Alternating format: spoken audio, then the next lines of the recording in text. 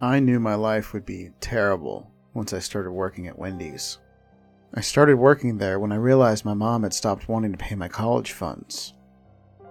I needed to pay my rent, and the nearest work available was a local Wendy's.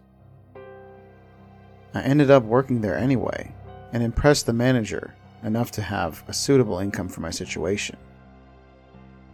Finally, I had enough money to pay my rent and support myself. Things were good, but I was still looking for other jobs that related to my studies in college. We had a small staff, consisting of only 12 people. After about a year, I was granted the job of supervisor. One quiet evening, we were getting ready to work all night because of the new 24 hours open Wendy's system. My shift was all the way from 10 to 8 in the morning. I thought it would be a slow, boring night with nothing more than just me and another 4 people. The 4 people were an old man named Jim and a few teenage girls. I was the supervisor for the night, and my boss decided to leave us. Most of the time, there were no customers to speak of. Well, except for this one guy. He was pretty fat, and I guess that there were some people who wanted their chicken fix at 12 at night. After 12, all of us just stood at our posts, sometimes talking, sometimes not. I just looked at the drive-thru camera most of the time, waiting for something that caught my eye. I did notice a car coming in from the drive-thru entrance. "Gear up, guys. There's a customer," I told them. The car was a yellowish '56 Chevy convertible. "And he's got a sweet car," I said to make things more interesting. I picked up the headset and spoke into the mic. "Hello, welcome to Wendy's. May I take your order?" After a few seconds of silence, I heard a whispering or a quiet speaking of some sort. This was a bit weird, and I just asked again. "Sorry, sir. Could you just repeat that order again?" After a few minutes of silence, I just regarded the whole situation as odd. I looked over to my coworkers and shrugged. I could tell that Jim was getting impatient.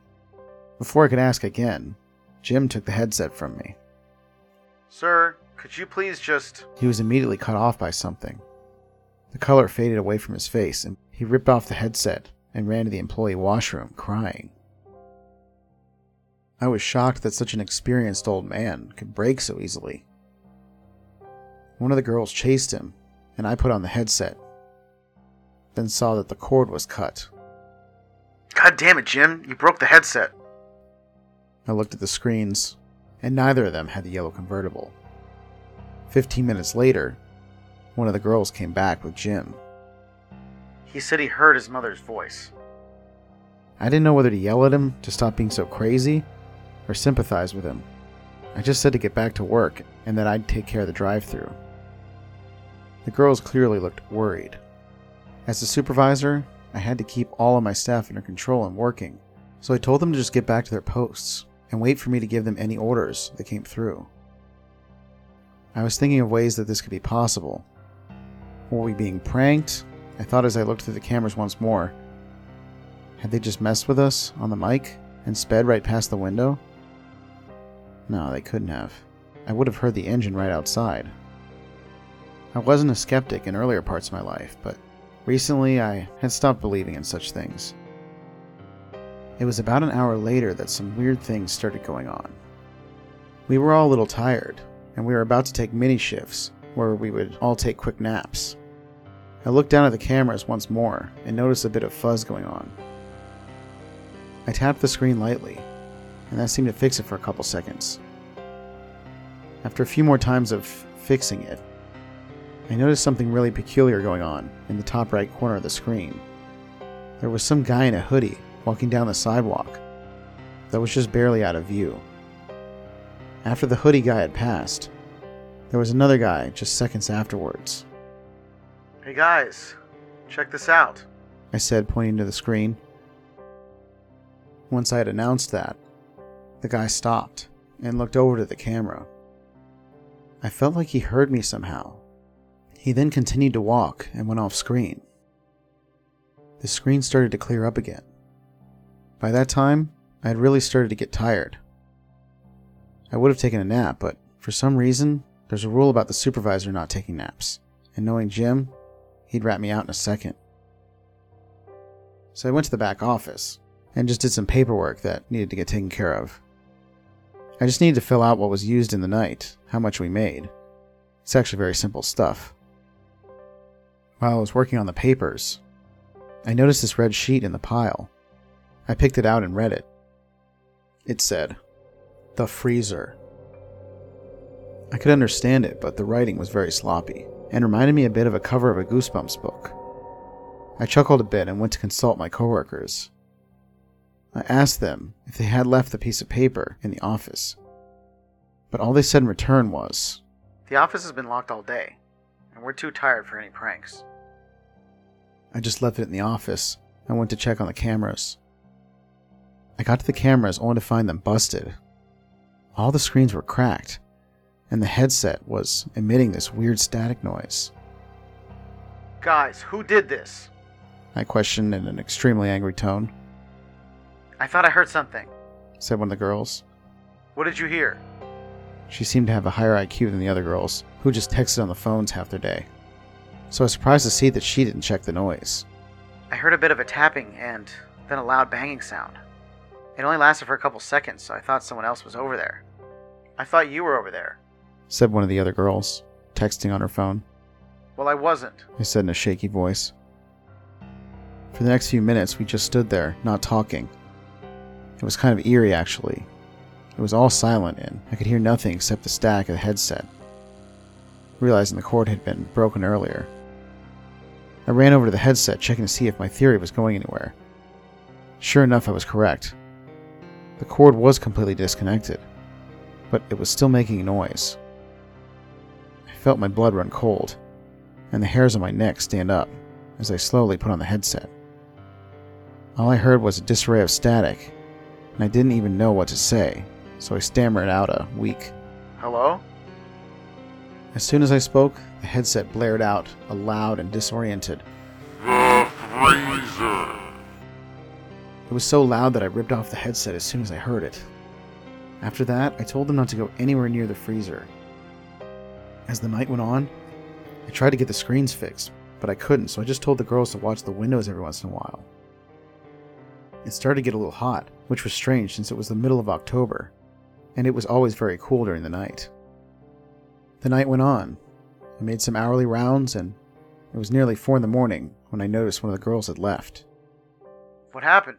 I asked Jim. How am I supposed to know? He snapped back, snarling a bit as he did so. Aren't you supposed to keep track of him? I ain't no babysitter. I'm just doing my job. He was right. This could badly affect my performance, and ruin the stable relationship I had with my manager. I looked in the back, and saw that all her stuff was gone. Where could she have went? I thought as I opened her locker. Her phone was still here, so she couldn't have gone far. I went over to the screens and tried to fix them again, to see if I could make some more progress. About an hour later, I finally fixed the screens. By this time, I was sweating like a dog in the desert. It was so hot that the air was almost like warm blankets. I looked at the screens and all of them were a dark shade of red. "Oh my God," I said to myself as I saw the body of a teenage girl in the bottom left corner of the camera's view. I ran to the window and tried to open it. It wouldn't budge. In fact, none of the windows would open. I ran to the back door and tried there too. I have to get out of here, I thought, as I tried to bust down the door. It would not open, no matter how hard I tried. By now, I was feeling weak, and I noticed that no one else was around except for me. I looked out of the drive-thru window at an angle so I could see what exactly happened. It looked like someone had ran her over with a tractor. I threw up at the sight, then ran to the front of the restaurant, and tried to exit through the glass doors that led inside. I looked for something to break open the windows. I went over behind the counter and disconnected the cash register. I threw it at the glass, but some of it flew back at me, directly into my knee. I fell to the ground and couldn't get back up. I heard something making a hissing noise behind me. It was the grill, and the grease traps were smoking. The grill suddenly burst into flames, which made the heat unbearable. I crawled over to the steel door of the freezer and flicked the handle with my hand. Then I pushed the door open to escape into the cold. I crawled inside and saw the lights flicker on. Finally, I found my coworkers in there. They were hanging from the meat racks, and the person with the hoodie was now at the door.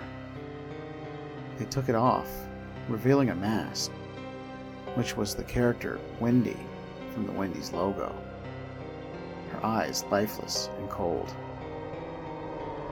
Before I could say anything, she slammed the door, and there was nothing but blackness. If you were listening to this, I probably didn't make it. However, if you do end up hearing about this Wendy's, do not eat there. There's a Wendy that lurks around this place, and you may not make it out either. Trust me, the food's not worth the risk.